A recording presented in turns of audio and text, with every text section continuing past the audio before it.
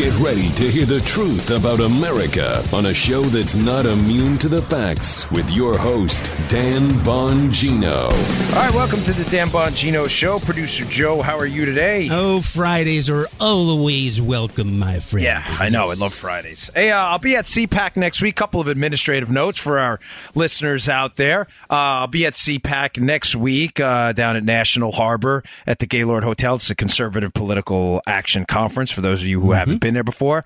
It's a great place to go. It's a National Harbor. I say that as if everybody knows where that is. In Maryland, in Prince George's County, Maryland. It's a gathering of conservative activists across the country. It's one of the bigger ones. Donald Trump will be there speaking along with a lot of other guests. So if you want to come by and say hello, I'll be at the NRA TV booth down there. You're more than welcome. You can't miss it. We have like one of the biggest booths there. As always, I'm on NRA TV as well at 1 p.m. Eastern every day with Grant Stinchfield. You can check that out at NRATV.com.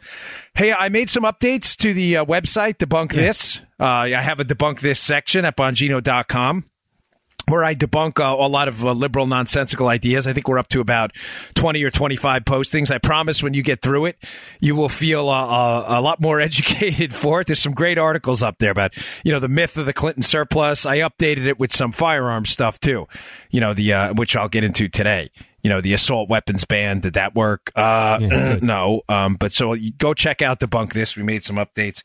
And please, one more thing. I'm sorry to get through this administrative stuff, but it's really important for us. If you're looking to help us and you're listening on YouTube, that's cool, on our channel, on our YouTube channel. We appreciate that. But also, if you wouldn't mind subscribing on iTunes or iHeartRadio, subscribing to the show on SoundCloud, whatever it may be, we'd appreciate it. No pressure. We don't do hard sell tactics here. But the show is free because we get paid by advertisers on download numbers. And if you're listening on YouTube, which is fine, again, all I'm concerned about right now is that you get the content of the show. Yeah. The downloads are how we get paid and keep the show free. So we would appreciate if you subscribe. iTunes, Spotify, SoundCloud, iHeart. It means a lot to us. So thank you very much. Okay. I got a lot to talk about today. Let me lay out the show for you. First, I want to get into in a great article by Daniel Greenfield about the abnormalization of Trump and how everything he does now with the left is unprecedented, and they rewrite history, Joe, to make Trump appear as if he's unusually insane, and we are at some critical junction in history. I want to get to that, and I want to tie it into a couple other stories. Those stories will be available at the show notes today. All right, today's show brought to you by our buddies at GoTenna. Welcome on board to our GoTenna people. What's GoTenna? They're a new sponsor. This is a really, really cool thing. Listen, I like to stay prepared in the event of an emergency. And do you ever wonder, Joe, if your cell phone, the network went down and you couldn't text or you couldn't email, what would you do? Well, we'd be up, Yeah, yes. You'd be up the creek. Well, you wouldn't be if you had GoTenna and GoTenna Mesh. What is GoTenna? It's kind of like antenna with a go, GOTENNA. It's a new revolutionary technology. This company, it's the first company of its kind, by the way, where you can use your phone to communicate without cell, internet, or satellite service. You're like, how the heck could that happen? This thing looks like a USB stick. It's a little bigger than that, right? But the future is now. This thing's compatible with any iOS or Android device. It helps you leverage the smartphone you already have in your pocket. It extends your network and strengthens communications. Remember, you don't need cell or internet service at all to communicate. You can text with them. This thing is great. You got to check it out. Plus, the more friends that join, the stronger the network gets. Now, GoTenna Mesh is a tiny but mighty device. It pairs with any smartphone to enable the first 100% off-grid, mobile, long-range, consumer-ready mesh network. You got to check this thing out. It's super cool. Go check it out at GoTenna.com. That's GoTenna, TENNA.com, GoTenna.com. I got a promo code for you as well. We always like those. Dan35. Thanks, GoTenna, for jumping on board. So this piece with Daniel Greenfield about the abnormalization of Trump is absolutely fantastic, and it applies right now in light of the horrible tragedy down in Parkland, about 60 miles south of where I live in Florida, in Martin County. The piece with Greenfield, Joe, says a couple of different things. It's in there. It says that everything Trump does now, the left is so driven by rage that rationality has gone out the window, reason's gone out the window, and the left is in a frenzy to rewrite history to, in fact, change the narrative. He gives a really good example of this. Now, folks, this is important. You need to understand this because it speaks to the psychosis on the left right now. The example he gives is not the one I'm going to use, but his theory is the same. The example he gives, Joe, is the military parade. Remember Trump put out, hey, maybe we should have a military parade. And the left went crazy. Oh, my gosh, he's a fascist. Yeah. He's crazy. He's crazy. Trump is, this is a unique fascist moment in America. A military parade. We're losing it. We're losing the country. Now, as Greenfield points out in his piece, and he's correct, and the piece will be at the show notes at Bongino.com. Folks, we've had military parades. We've had military parades proposed by Democrats before in office, and it was never considered to be a big deal. It was considered to be a celebration of the country, and it's a very competent and effective military. In other words, none of this was abnormal. The suggestion of a military parade, an actual military parade. We had a military parade after the first Gulf War. I remember it well. None of this was considered abnormal.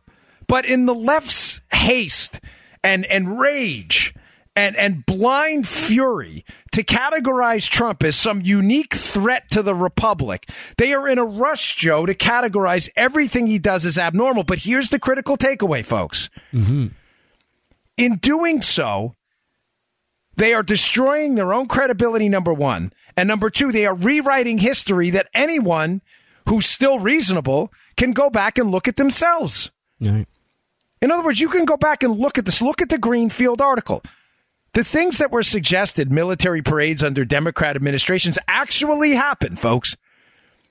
So if your operating theory as a blind rage liberal against Trump right now is that military parades are evidence of fascism, then the Democratic Party's full of fascists.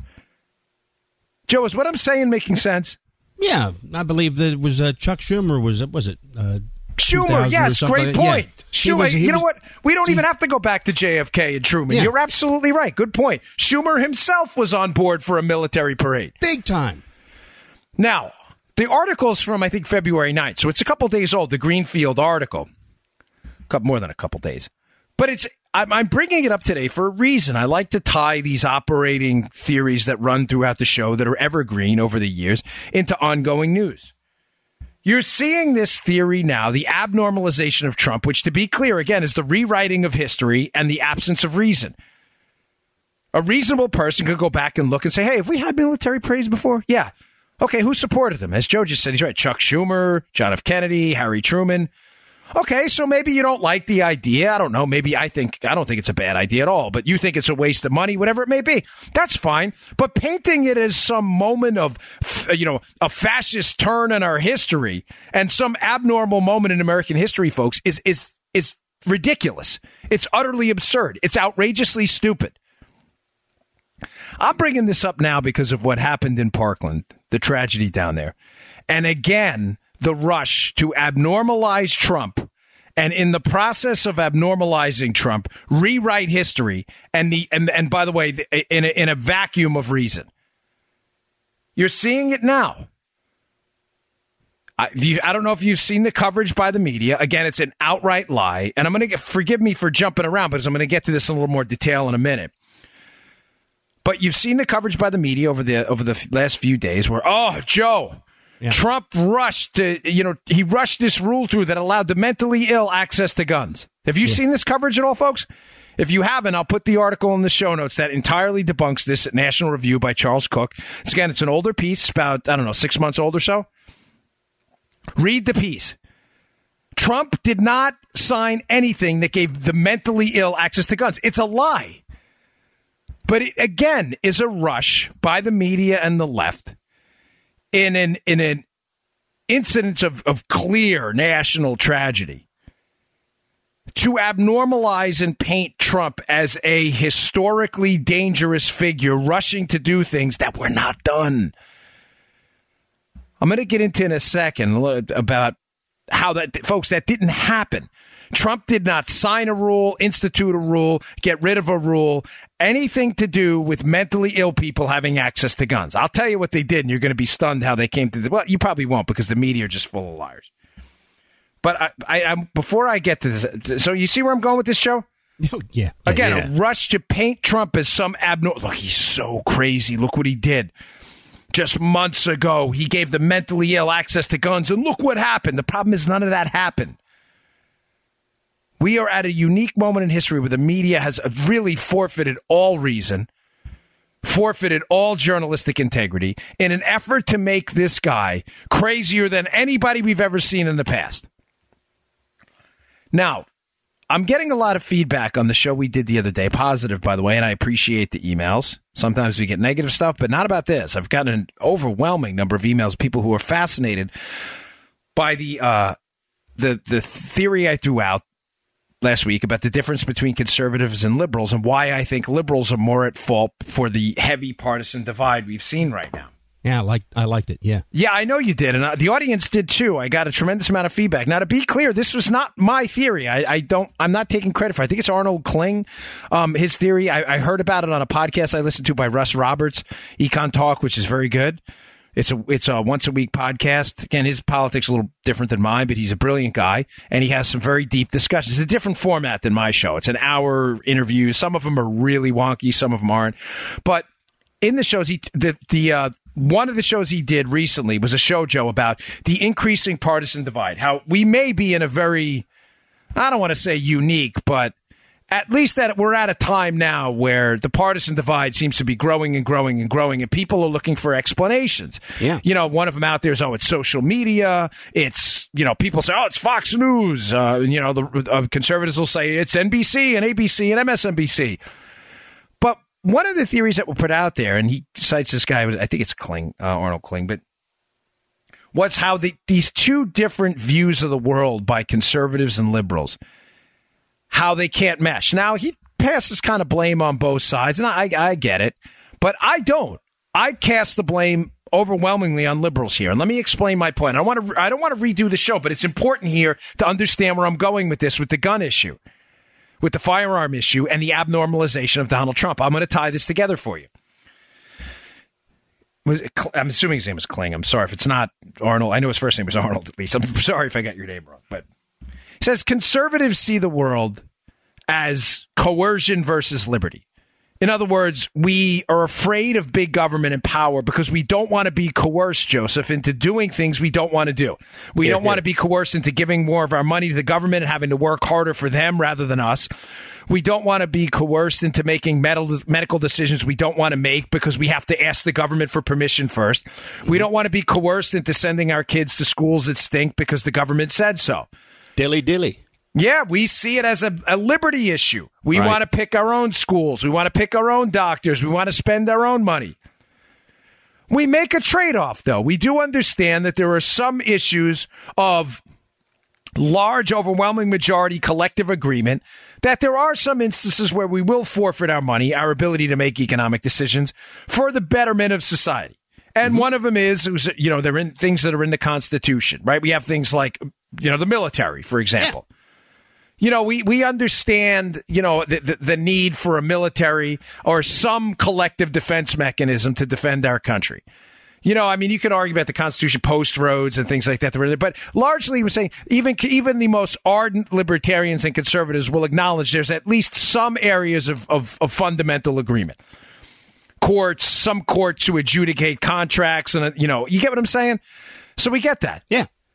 Now, he also says that the problem with liberals, liberals see the world differently. Liberals see the world as the oppressor versus the oppressed. Now, as I said in the show last week, or excuse me, the other day, I'm sorry, folks. I'm excited about today's show, and I got a lot of information to get to you, so I love doing it. This means a lot to me. I'm happy to be here with you, so forgive me for jumping around a little bit. Take a deep breath. Liberals see the world as the oppressor versus the oppressed. In other words, there's always going to be some victim group out there of oppressed people, LGBTQ, minority, Asian, Islamic, women, unions versus everything is someone versus someone else. And it's always someone involved in the use of power versus someone using that power to oppress someone else. Yeah. Now, when you see the world in those two distinct ways, it's very hard for those spheres to mesh. But I make the case that I don't, and to be clear, the premise here is that this is what may be leading to this excessive partisan divide right now. I don't think so, folks. I think this is what's leading to the liberal divide to demonize us, but not the conservatives' effort to demonize the liberals. Because a lot of the conservatives I know, Joe, understand that the oppressor versus the oppressed narrative that liberals live by is very real. We've had government throughout time oppress people, whether it's through Jim Crow, whether it's through slavery, whether it's through the internment of the Japanese in World War II. But what the liberals fail to understand is the oppressor is usually the same government that we're fighting against. I don't mean fighting against literally. I mean fighting against for excessive power and the taking of liberty. Liberals don't seem to get that. We get their point of view. Am I being clear on this show? We totally get it. Mm-hmm. There are oppressed people, and there is a battle, and there's always been a battle for people to, break through against powerful forces against them. But what the liberals fail to understand about us is that coercer is the government. Yes. The overwhelming majority of the time. Yes, there are some powerful corporations that have made bad decisions over time. We get that.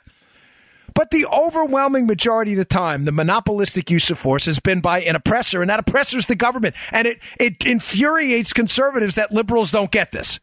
They talk about this battle of the oppressor versus the oppressed, Joe, as they simultaneously fight for things like Obamacare, which force people into making decisions they don't want to make. Yeah. Hey, buy health care, we're going to penalize you. Wait, what? I thought this was about oppressor versus the oppressed. Yeah, they're telling you to do something you don't want to do. How do we know that, Joe? Because if you wanted to do it, you would have bought the damn health care already. So wait, I get penalized only when I don't want health care. Joe, I'm not crazy, right? Like no.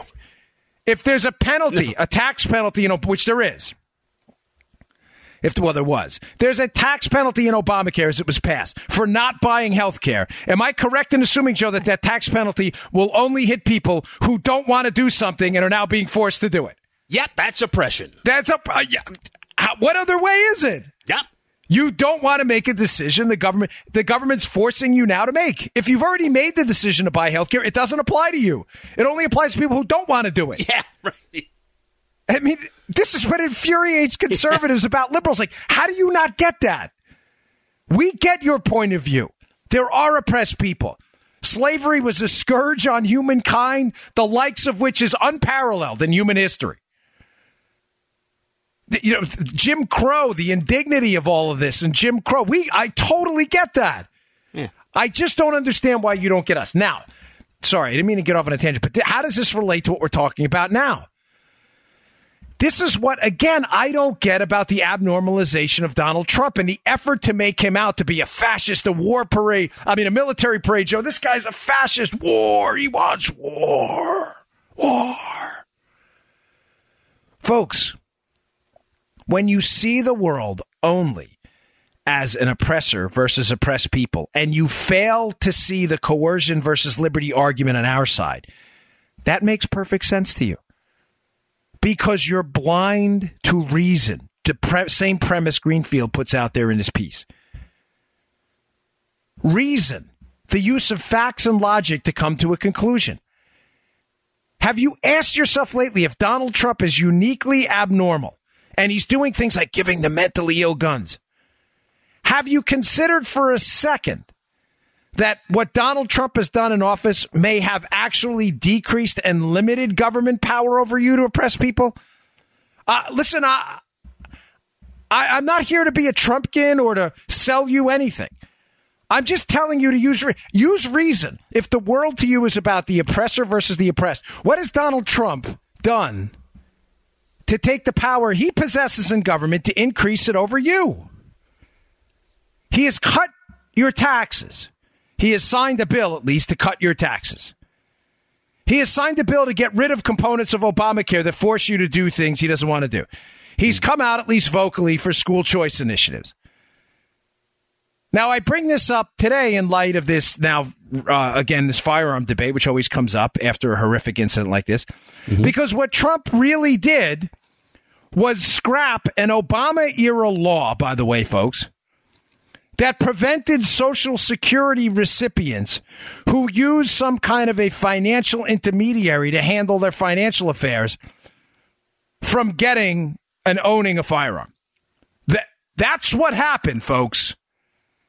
So if you were a Social Security recipient who, I don't know why you need a financial intermediary. Maybe you suck with money. I have no idea. The Obama administration put out a rule. I'm not kidding. I'm going to read to you from Charles Cook's piece in a minute. That said, Joe, if you need financial help, your information goes into NICS, the National Instant Check System, and you could very well be prevented from not owning a firearm. What? Is that sane?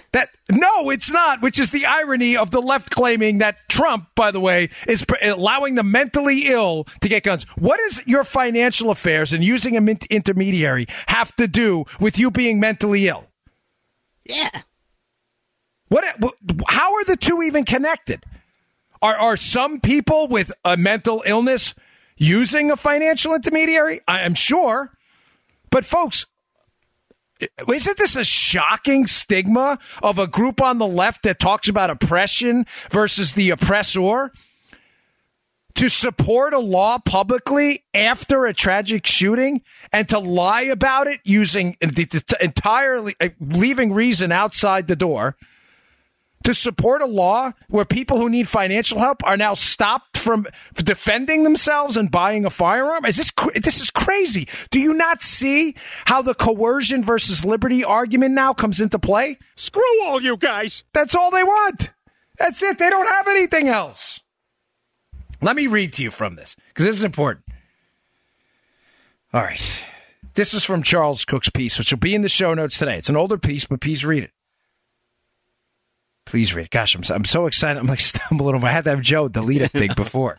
Sorry. Sometimes you may be able to catch these. I want you a clean show for you, folks. And I get so excited sometimes. I get start tripping over my own words. So here's from the piece. Here are the details. The American Association of People with Disabilities explained what was at stake with this Obama-era rule, where you couldn't buy a firearm if you needed a financial intermediary. It says this rule would require the Social Security Administration to forward the names of all Social Security Disability Insurance, SSDI, and Supplemental Security Income Benefit recipients who use a representative payee to help manage their benefits due to a mental impairment to the National Instant Background Check System. Now, you may say, oh, Dan, you just said it. They have to use a financial intermediary because of a mental impairment. Folks, that doesn't mean a mental illness. Right. That could be anything. Anything at all. Somebody could have, I'm dead serious when I say this. Somebody could have some kind of a OCD situation. You know, you have obsessive hand washers, people with cleanliness. I'm not joking around. It's not funny. This stuff happens. What does that have to do with your ability to possess a firearm? The mental impairment could be that, you know, who knows, you got in a car accident last month and you're having some cognitive disability. So now all of a sudden you should be forwarded to NICS, the National Instant Check System, and you should be eliminated from owning a firearm? I mean, what a horrible stigma to put on people. Or what about just a bit of cognitive decline when you get older? Right. You're perfectly fine and functioning. You just don't want to handle your financial affairs. So you designate an intermediary. That means you can't defend yourself? This has nothing to do with the mentally ill. And it has everything to do with the designation of people to handle financial affairs for you, because there are a number of reasons. Folks, they made this up. Do you understand this? They rewrite history all the time to paint Trump as some unique threat to America. What they said happened did not happen. A representative payee to help manage their benefits due to a mental impairment. Now you got to go to NICS for that? Folks, this is really troubling stuff. Well, what if you have a mental impairment to the point where you don't want an intermediary? I guess you're cool then. Then you don't have, right, exactly. Then you were smart enough to figure out that your finances, you may need some help with it. But because of that, all of a sudden, you're not allowed to defend yourself. It's so outrageous and so stupid. And folks, by the way, a bunch of groups, what is it, the National Center for the Disabilities, the ACLU, in conjunction, by the way, with the NRA, all came out against this thing. Huh. Now, I bring this specific thing up. I'm trying to tie a few shows together, and I'll sum this up because I got a couple other things to get to. Because, again, it ties back to the effort to abnormalize Trump as some fascist king, eager to get people hurt and killed, and the rewriting of history, tying that to the Greenfield piece. War parade, military parade, fascism! That's been done before and suggested by Democrats. Doesn't matter. Trump's a unique threat to the republic. There's a deadly shooting in Florida. Trump wants to give guns to the mentally ill. Where does it say that? It just has to do with some mental impairment and a financial intermediary? Oh, that sounds a whole lot different than Trump wants to give guns to the mentally ill. It doesn't matter to the media. Finally, it again goes back to the conflicting narratives and this increasing partisan divide between liberals and us, not us and liberals. They see the world as the oppressor versus the oppressed, but they don't understand that the oppressor is overwhelmingly government. You want to take people's rights away because they need someone to help them with their finances? What comes next? You want to take away their right to demand medical treatment at the end of life? No, Joe. Give that guy the pill. Remember when Obama said that? Yeah, you give him the pill. Give him the pill. Remember he gave that speech, sometimes you just got to give grandma the pill, the pill. Yeah. My grandmother's 90 plus. Oh, gosh, what is she, 96? She worked a long, tough life. So she's not entitled to medical treatment. Listen, that's a waste. Give her the pill. Give her the pill, Dano. Yeah, but she broke her leg. Give her the pill. Don't even fix that. It's going to cost too much money. Do you see how this slow degradation of liberty and the overwhelming use of coercion by government is the narrative? Your oppressor versus the oppressed is a sub-narrative of ours? Not the other way around? This is about coercion. It's always been about coercion. Conservatism is liberalism in the traditional sense. It was classical liberals was the name for basically the modern conservative. You've gotten lost. You need to find your way home, not us. You're making things up. Frustrating. It really is, because you got to debate. I mean, I had a fiery debate last night, and it's like people just leave reason behind in an effort to go right to the target narrative immediately. All right, I got a couple more things to get to. All right, today's show also brought to you by our pals at iTarget. Thank you for all the great feedback with this, folks. Listen, if you're going to own a firearm, obviously we have to be super responsible about it. But you have to know how to use it. If you're going to learn how to fire a firearm, you have to do it accurately. Now, one of the best ways to do it is dry firing. Now, dry firing done safely and responsibly is one of the best ways to learn trigger control, sight alignment, appropriate grip. In the Secret Service, we dry fired a lot.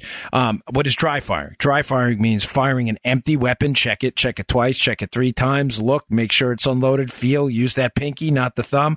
Go down that barrel, make sure there's nothing in there. And what you do is you dry fire the weapon with no round in it in an effort to practice that slow, deliberate trigger control, the resetting of the trigger, the sight alignment on both sides, the sight alignment to equal light on both sides, level across the top. These are all important skills to learn. Your appropriate grip. Now, to take your dry fire practice to the next level, the iTarget Pro guys developed a really incredible system. They will send you a laser round. You drop into the bolt. It's a laser bullet. You drop into the firearm you have now. You don't have to make any special modifications. Whatever weapon you have, this is what they'll send you. A 9mm round. I just sent another one up to my father. He loves this thing. And what you do is you drop it in an empty weapon. And when you pull the trigger, the laser bullet will emit a laser onto a target they send you. And in conjunction with a phone app, you'll see exactly where that round went. It'll enable you to take your dry fire practice to the next level. Listen, folks, the range is important, but the range is expensive. It takes a really long time in some cases to get there, clean your gun. It's expensive. It's good to go, and you should go, but we can't get there all the time. The iTarget system, thanks for all the emails on it, by the way, is a great way in the safety and security of your own home to take your dry fire practice to the next level, because you'll see where the rounds would have went. Go check it out. The website is the letter I, by the way, itargetpro.com. That's itargetpro.com. Promo code Dan, D-A-N, for 10% off. That's itargetpro.com, itargetpro.com. Remember, competitive shooters who do this for a living dry fire 10 times more than they live fire. It's very important to learn how to fire that firearm. Okay. Moving on. I have another great story in the show notes today by Lee Smith at Tablet Mag, who has been doing just absolutely incredible work.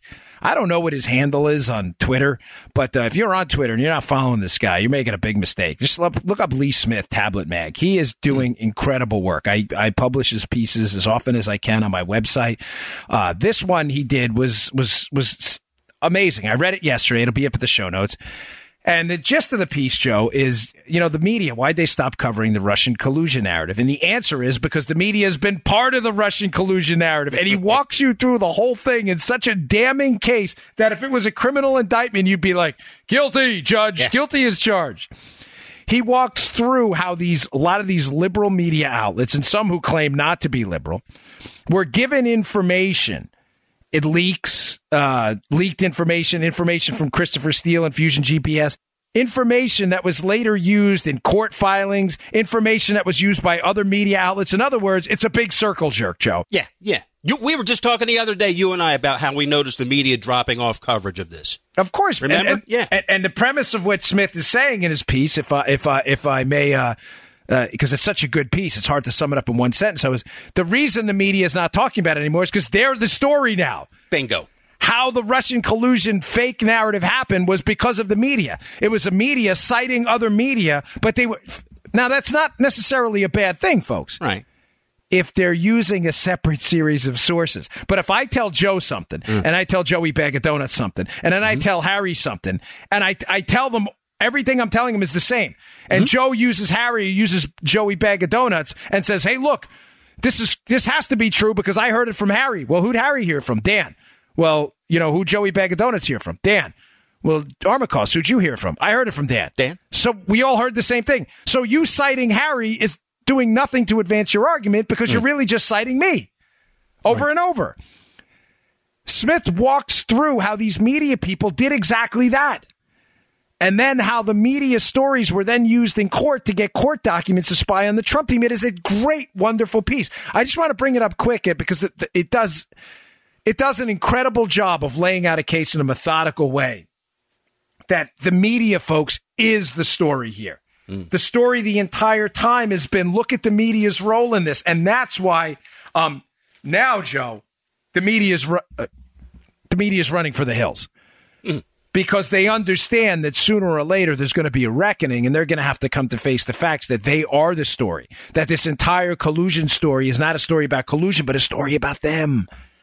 Good piece. Check it out. But I want to move on to something else. There are some really troubling developments in the Mike Flynn case. Now, I have another article by Byron York, the Washington Examiner, another writer who's been doing great work on this show. And York points out that the Flynn case, which I've told you has been a scam the entire time, folks, Flynn was the scalp they needed. Mike Flynn, the national security advisor, was the scalp they needed the entire time. He was interviewed at the White House with no lawyer present under the guise that this was some kind of just a regular conversation between the FBI and him as the national security advisor. No one told him it was a criminal interview. They walked in there with a transcript of a call they had recorded that he made, that he was on the call with the Russian ambassador. And when the statements he made didn't align perfectly with that conversation and recorded call, the FBI charged him with making false statements. Most of us know that story. The whole thing was a farce. It was based on a premise that he had discussed sanctions with the Russian ambassador. That was a violation of the Logan Act. Yeah. Nobody has supported the Logan Act. Nobody's been prosecuted with the Logan Act in American history. Nobody. It's the jaywalking of federal crimes. They targeted Flynn from the start. Now, some of the new revelations in the Flynn case are incredible. There's a theory going on out there, Joe, that the FISA court, which is basically a handful of federal judges, right? The FISA court, that one of the judges involved in the approval of the warrants to spy on the Trump team may have been the same guy in the Flynn case. Now, there's a lot of speculation. I'm putting it out there that this is speculation. Let me be clear, because nobody has a name yet from what I've seen. But why is there speculation? An interesting thing happened not very long ago.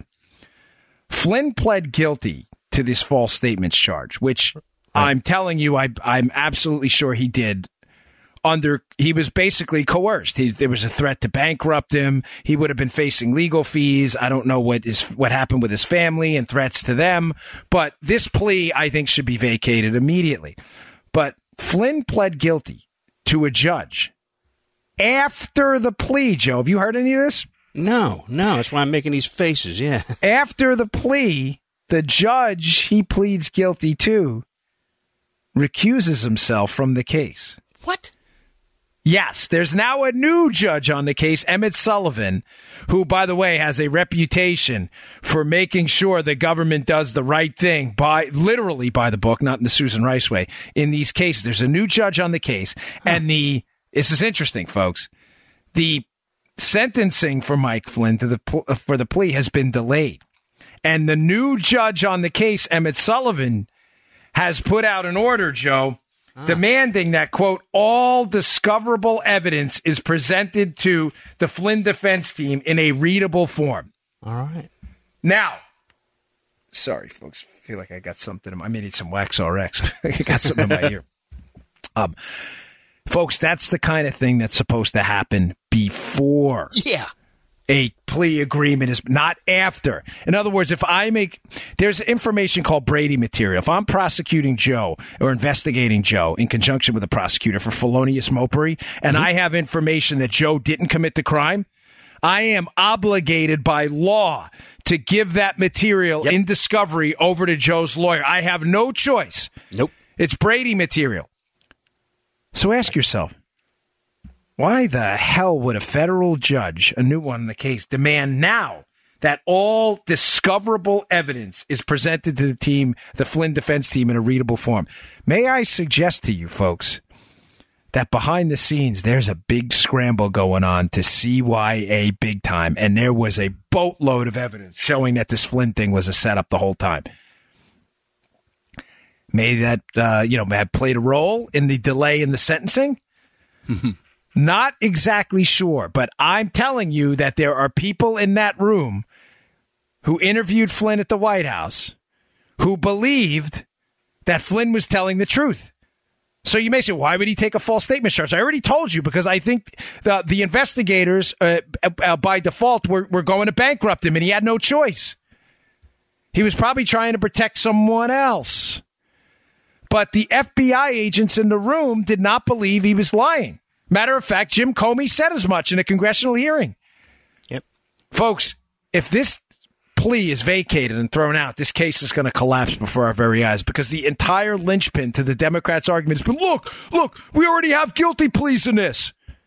What if the guilty plea was coerced the entire time? Now, let me get back to the judge a second, because I didn't tie that up for you. I had to kind of give you a background on it. There's a theory going around on the internet. It's among some credible sites, by the way. I'm not talking about kook stuff here. That the very same judge, Joe, who approved maybe one of the warrants or maybe multiple warrants, the very same FISA court judge who approved the warrant to spy on Trump, may be the exact same judge who was on the Flynn case and took the plea.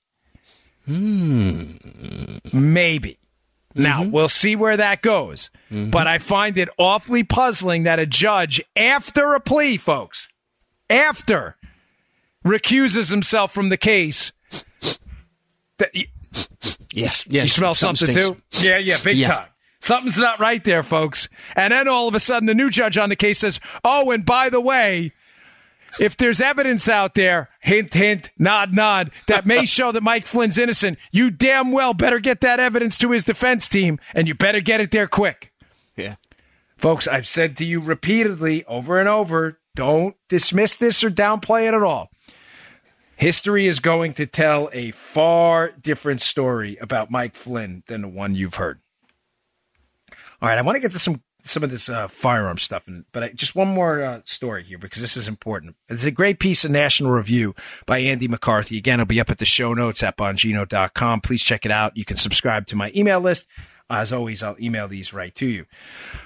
But remember I said to you this theory about the Susan Rice email, that there's a thread I saw, which was interesting, and I'm not trying to dismiss anybody at a hand or attack anyone. I don't like that. There's no need for that. This is too important of a story.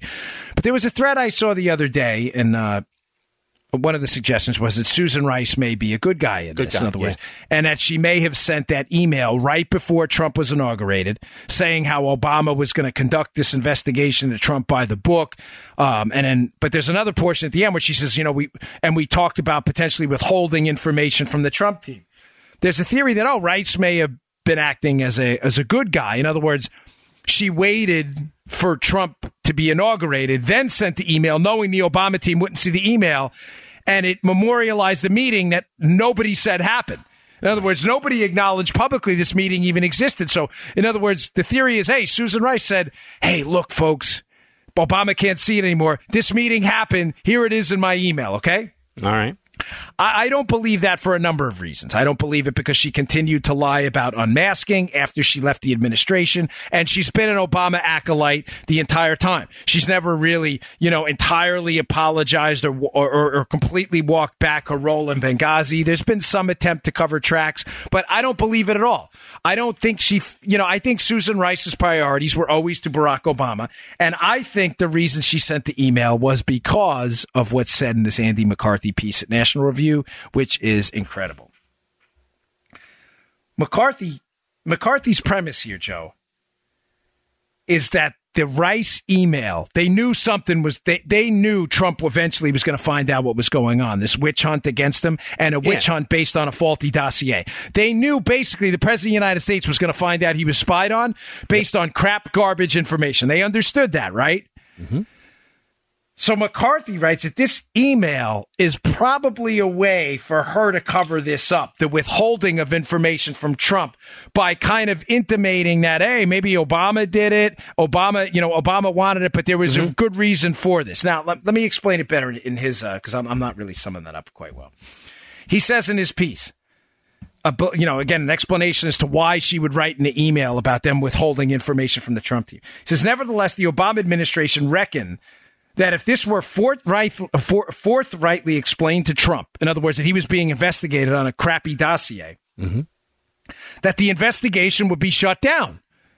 Understandably, Joe, Trump knows he wasn't in a golden shower incident. Right? Why? Because he's Trump and it's about him. The FBI had no solid proof that Trump had actually colluded in any meaningful way with Russia. The dossier was a hoax, folks. Continuing. Furthermore, Trump strenuously denied doing so. Consequently, the Obama administration had to assume that if Trump were fully informed, President Trump would not tolerate an investigation by his own administration expressly aimed at proving a traitorous Trump-Russia conspiracy that he denied and of which there was absolutely no evidence. Folks, this is why I don't believe the Susan Rice is a good guy theory all of a sudden. Rice knew the entire time the Trump collusion story was garbage. It's nonsense. It was bunk. She was simply doing this knowing history was going to expose them as having withheld all of this from Trump, and she was trying to cover her tracks and cover her own ass, just like Clapper and Brennan, by writing, hey, Obama said do this by the book, as if this was going to absolve her of her sins here. She says at the end of the email, and we talked about Jim Comey about potentially like withholding information, keeping information back from the Trump team.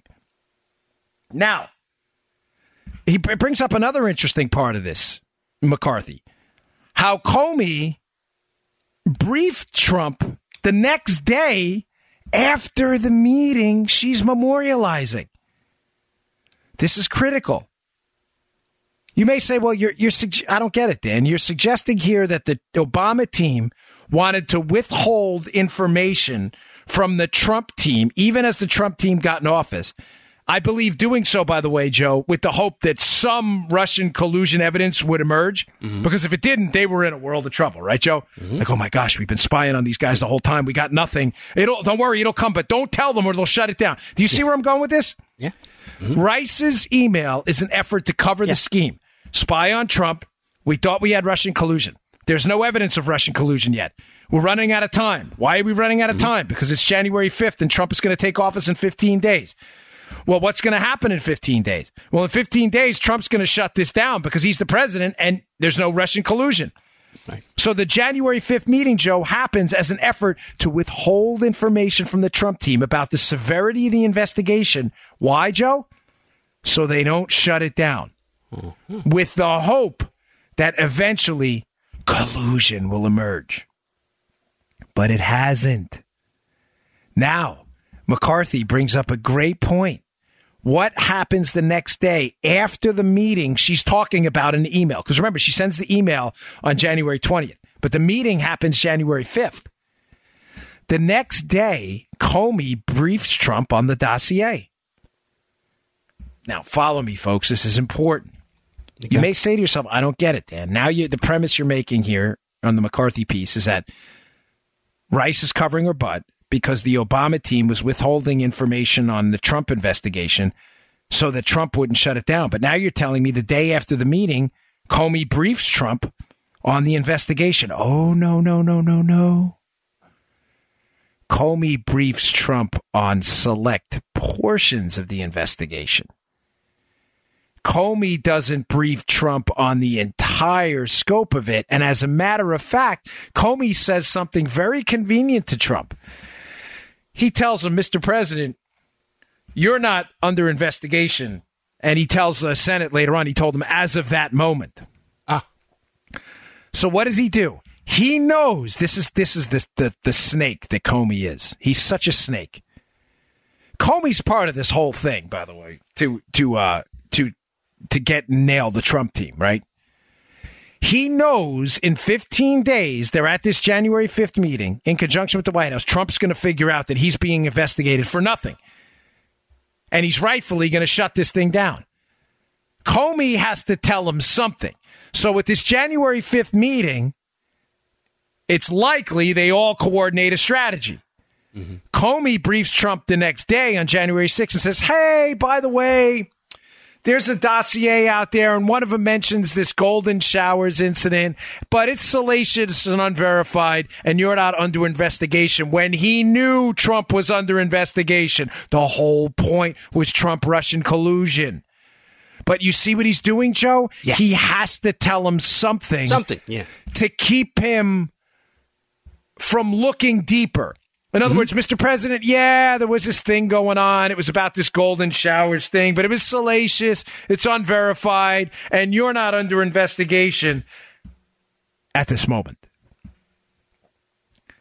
This is critical because it speaks to Comey's role and explains away, and McCarthy does a great job in the piece, it explains away the Rice email.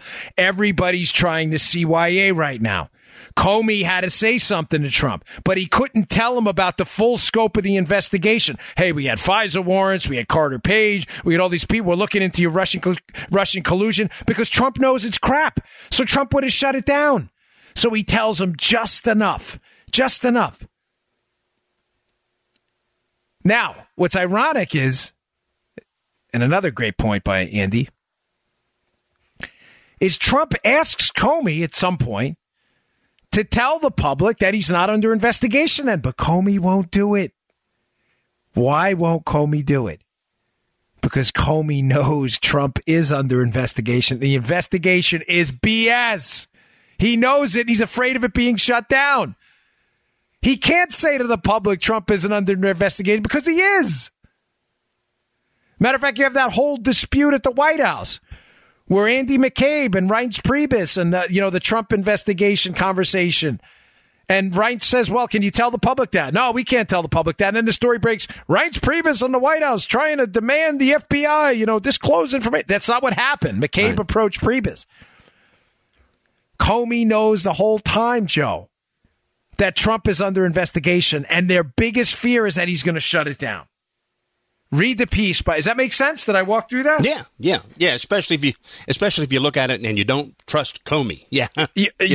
Folks, by the way, I think at this point the evidence is overwhelming that you should not trust Jim Comey. Yeah. That Jim Comey's motives here, I don't know what they were. I'm not sure.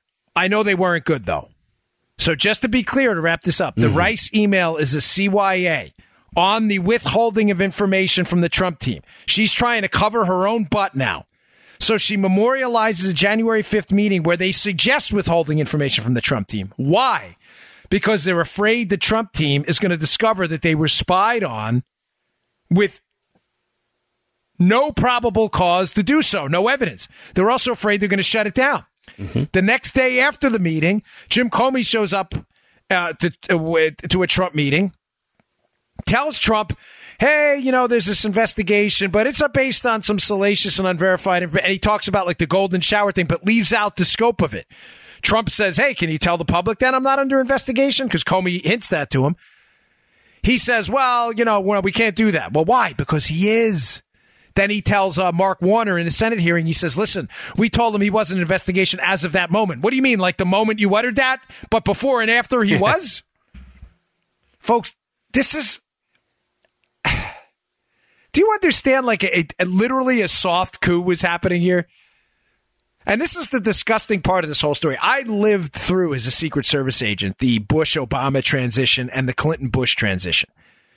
I'm telling you, the Bushes, I don't agree with a lot of their politics, but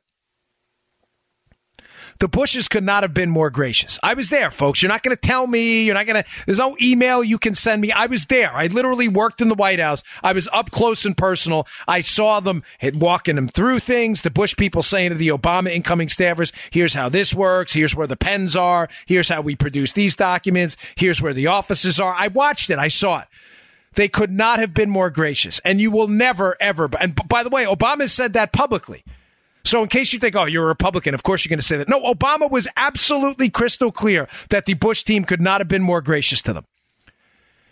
Yet, when the oppressor versus the oppressed liberal Democrats take over, and they see the outgoing administration as the oppressor, the situation's entirely reversed. When the Clintons left the Bushes to White House, what did they do? They took all the W's off the keyboards. Stuff was missing from the White House. They were obnoxious to people. When the Obama team left the Bush team to the White House, what did they leave them with? The biggest spying scandal in American history and a threat on January 5th to withhold information to make sure that the Trump team didn't shut down an investigation into a crime that never happened. But when you see the world as the oppressor versus the oppressed, and you don't understand that you are, in fact, now the oppressor because you are coercing people to do things with the power of government they don't want to do, this is all entirely acceptable to you. Now you understand why there's a partisan divide in the country? When you are a police state advocate yourself, while you're simultaneously arguing that the world is about the oppressor versus the oppressed, while you're using the power of government to oppress the liberty of others with no evidence, which is exactly what happened to Trump. Do you understand how you are the problem you claim to be fighting against? You're it. You are the oppressor.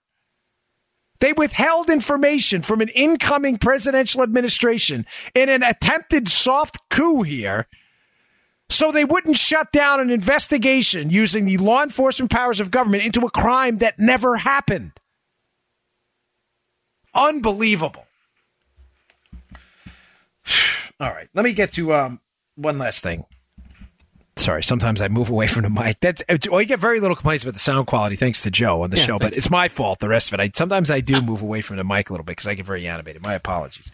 Joe can't fix that. He tries, but,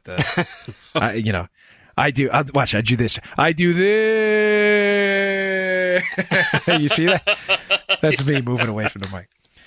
All right. Here's again, along these lines of how liberals and conservatives see the world differently. And conservatives make an effort to understand the liberal argument, but liberals make no effort to get out of their bubble and understand that they're the coercers. They're the oppressors, right? Mm-hmm. I got into a little fiery debate with Geraldo last night, and this gun control debate is coming up again. Now, I see three core problems with this debate about firearms. Now, the founders didn't want to debate. That's why we have the Second Amendment. But of course, the liberals don't understand that the taking of a means of self-protection away from a citizenry is a way to oppress people. It's only been used historically just about every time we've had a tyrannical regime. Make sure you disarm the public first. The left uses every opportunity to do that. But I see three core problems with the debate. And just to be clear, what I'm going to get to here is these are three insurmountable issues that until we get past these, there will be no movement at all in a debate about gun violence in the country because it's a serious debate. That goes without saying. I mean, that was almost tautological. Of course it's serious, but I mean, it's a serious debate amongst conservatives because liberals want to discredit us entirely. Like, oh, you guys fight for the Second Amendment, therefore you want people dead. Okay, therefore you're an idiot. Here's problem number one. Again, the left makes no effort to understand the right. Rewind the show to the beginning.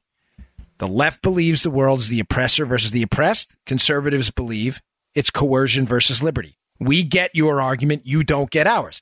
How does this apply to the gun control debate? There's a piece out there, and forgive me because I cite this piece all the time. I think Jonah Goldberg wrote it, but I don't even remember. I've looked for it. If you have it, by the way, our audience is great. Can you email it to me, Daniel@Bongino.com? I'm not sure if it's at National Review, but I read it. But the premise of the piece is what's important. The writer makes an analogy between how successful initiatives happen in this country to change public behavior. And the way they happen is exactly the opposite of what I'm describing to you, Joe. In other words, the left makes no effort to understand the right. Therefore, there's no movement on gun violence at all. Because the left doesn't want to understand why people on the right own firearms. And in the piece, they say, listen, look at an initiative that has worked, Joe, the fight against cigarette smoking, right? Yeah, okay. People in the public on a bipartisan basis generally agreed at some point that cigarette smoking, that something should be done to at least reduce the incidence of it. I'm not a big government. I'm a libertarian. I believe you should be able to make stupid decisions. If you want to smoke, smoke. But I have no problem whatsoever with a government initiative to inform people that, hey, if you smoke, here's what your lungs are going to look like, folks. Nothing wrong with that at all. Nope. The principle of the free market's the free exchange of information. And if you think smoking's good for you, you're wrong, okay? But the premise of the piece is that worked, Joe. Smoking has gone down dramatically. Were you a smoker? No. No. Okay. Smoking, my mother was. Smoking has gone down dramatically precisely because people who were anti-smoking understood people who were smokers. They grew up with them. Yeah. In other words, I grew up, I know my mother very well. You know why? She's my mother, okay? Yeah. She's not mysterious to me. I know what drives her. I know what motivates her. And I knew certain ways and appeals to get my mother to stop smoking when I had the information. Secondly, there was no reason to just distrust the information, Joe. So number one, people who are not smokers understood smokers because they lived with them. They knew how to talk to them. They made an attempt to understand why they were doing it. Why do you smoke? Well, I don't know. It feels good. It gives me a little burst of energy in the morning. I like it. I enjoy it. It's relaxing. Okay. You understood all those things. But secondly, you had no reason to dispute the information the government was putting out. It was accurate. When the government put out these ads, this is a lung of a smoker, you had no reason to say, no, that's not really a smoker's lung. Somebody spray painted that black. I mean, only kooks said that, okay? The mainstream believed that the government was, in fact, telling the truth. Smoking's bad. None of those things apply now with the firearm debate, Joe. The left makes zero effort whatsoever to understand the conservative constitutional principle of the right to self-defense. None. I got into a Twitter fight with Alyssa Milano, the Who's the Boss actress, yesterday. You NRA members, you guys are responsible for this. Wait, what? What are you talking about? The shooter was an NRA member? Huh? No, folks, he wasn't, in case you didn't know. By the way, no disclosure, I don't work for the NRA. I work for NRA TV, a production company that produces content. I'm not a spokesperson for the NRA, despite what Media Matters and the other idiots will tell you. The NRA does not tell me what my opinions are. They precisely hired me because I have opinions that may not always align with theirs. But the NRA had nothing to do with this. And people like Alyssa Milano, Joe, who make no effort to understand, as I tweeted her, why law-abiding American citizens are either law-abiding American citizen gun owners are either law-abiding or firearm owners, that she makes no effort to understand that, like we understood smokers, is the reason we entirely discount them and their words are meaningless. They are garbage. They're only there for us to respond to and fight back. No one digests them. No one takes them seriously. There's no debate. There's you flapping your mouth, Alyssa Milano, and us humiliating you because you don't know what you're talking about. That wasn't the case with smoking. That's why the initiative against smoking largely won. People made an attempt. Instead of Alyssa Milano tweeting out, NRA members, I know I'm going to take it on the chin from my Hollywood idiot friends on this, but I'd really like to know, why do you guys fight for the right to self-protection? Why does the Second Amendment matter to you? Tweet me back. Do you understand, Joe, how that would open up a dialogue? Sure. Yeah. And, nice. She may advocate for gun control. I, of course, never will. But at least over time, maybe she'll understand why this matters to us. That we're not cold-blooded killers. I mean, how did you think that was going to advance the ball? So, number one, the left makes no effort to understand us, but they make a big effort to hammer us with insults. Number two, we don't trust the government on this anymore. The information we put out, we do not trust. And when I say the government, I'm not talking about the Department of Justice and stuff. I'm talking about politicians within the government. Mm-hmm. You have Democrats out there who represent us in the government, literally the House of Representatives, U.S. senators, and Democratic presidents who say things that are just not true. Mm-hmm. Gun violence is an epidemic. No, folks, gun violence and the levels of gun violence has gone down with increased government gun ownership in the United States. We have no reason to trust anything you're saying if you can't even get simple facts right. Crime has gone down. Gun ownership has gone up. Those are just facts.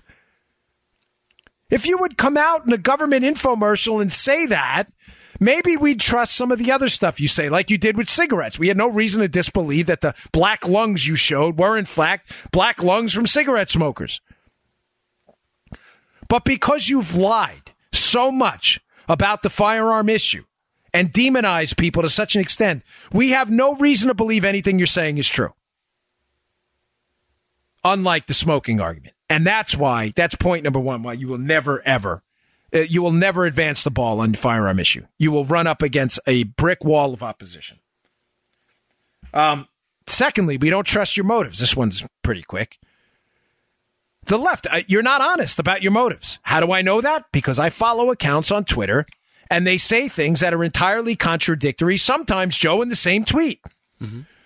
They'll say, nobody's coming for your guns, man. This is crap. We just want to do common sense gun laws. Then, in the same tweet, like Australia. Folks, Joe's laughing because he gets it. Some of you may not. Do you have Natalie Portman? Are you like a crazy person? Are you like a crazy person? Folks, Australia was a gun confiscation program. It was a mandatory buyback. Turn in your guns, we're going to give you money. Oh, do we have to? Yep, you have to. So saying in a tweet that nobody wants to take your guns, man, you guys are all crazy conspiracy theorists. We just need to be more like Australia, which took people's guns, is, again, you have to be crazy to put that in a tweet, but that's the liberals.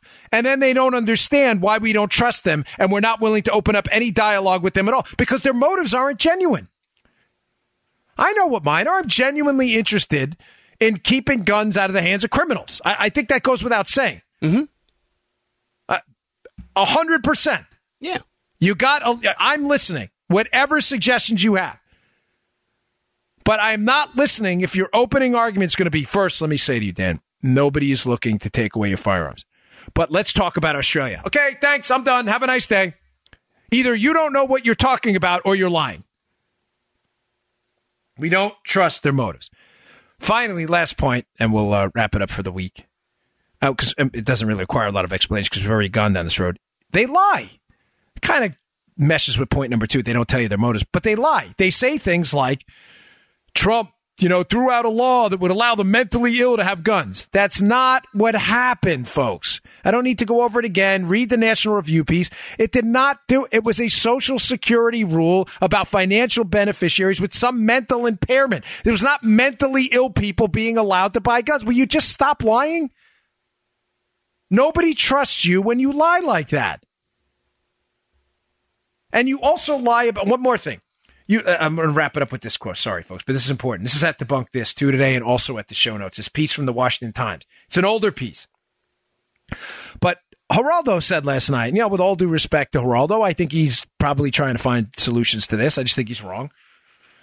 But the liberals now calling, and the New York Post, shockingly, calling for a reinstitution of the assault weapons ban.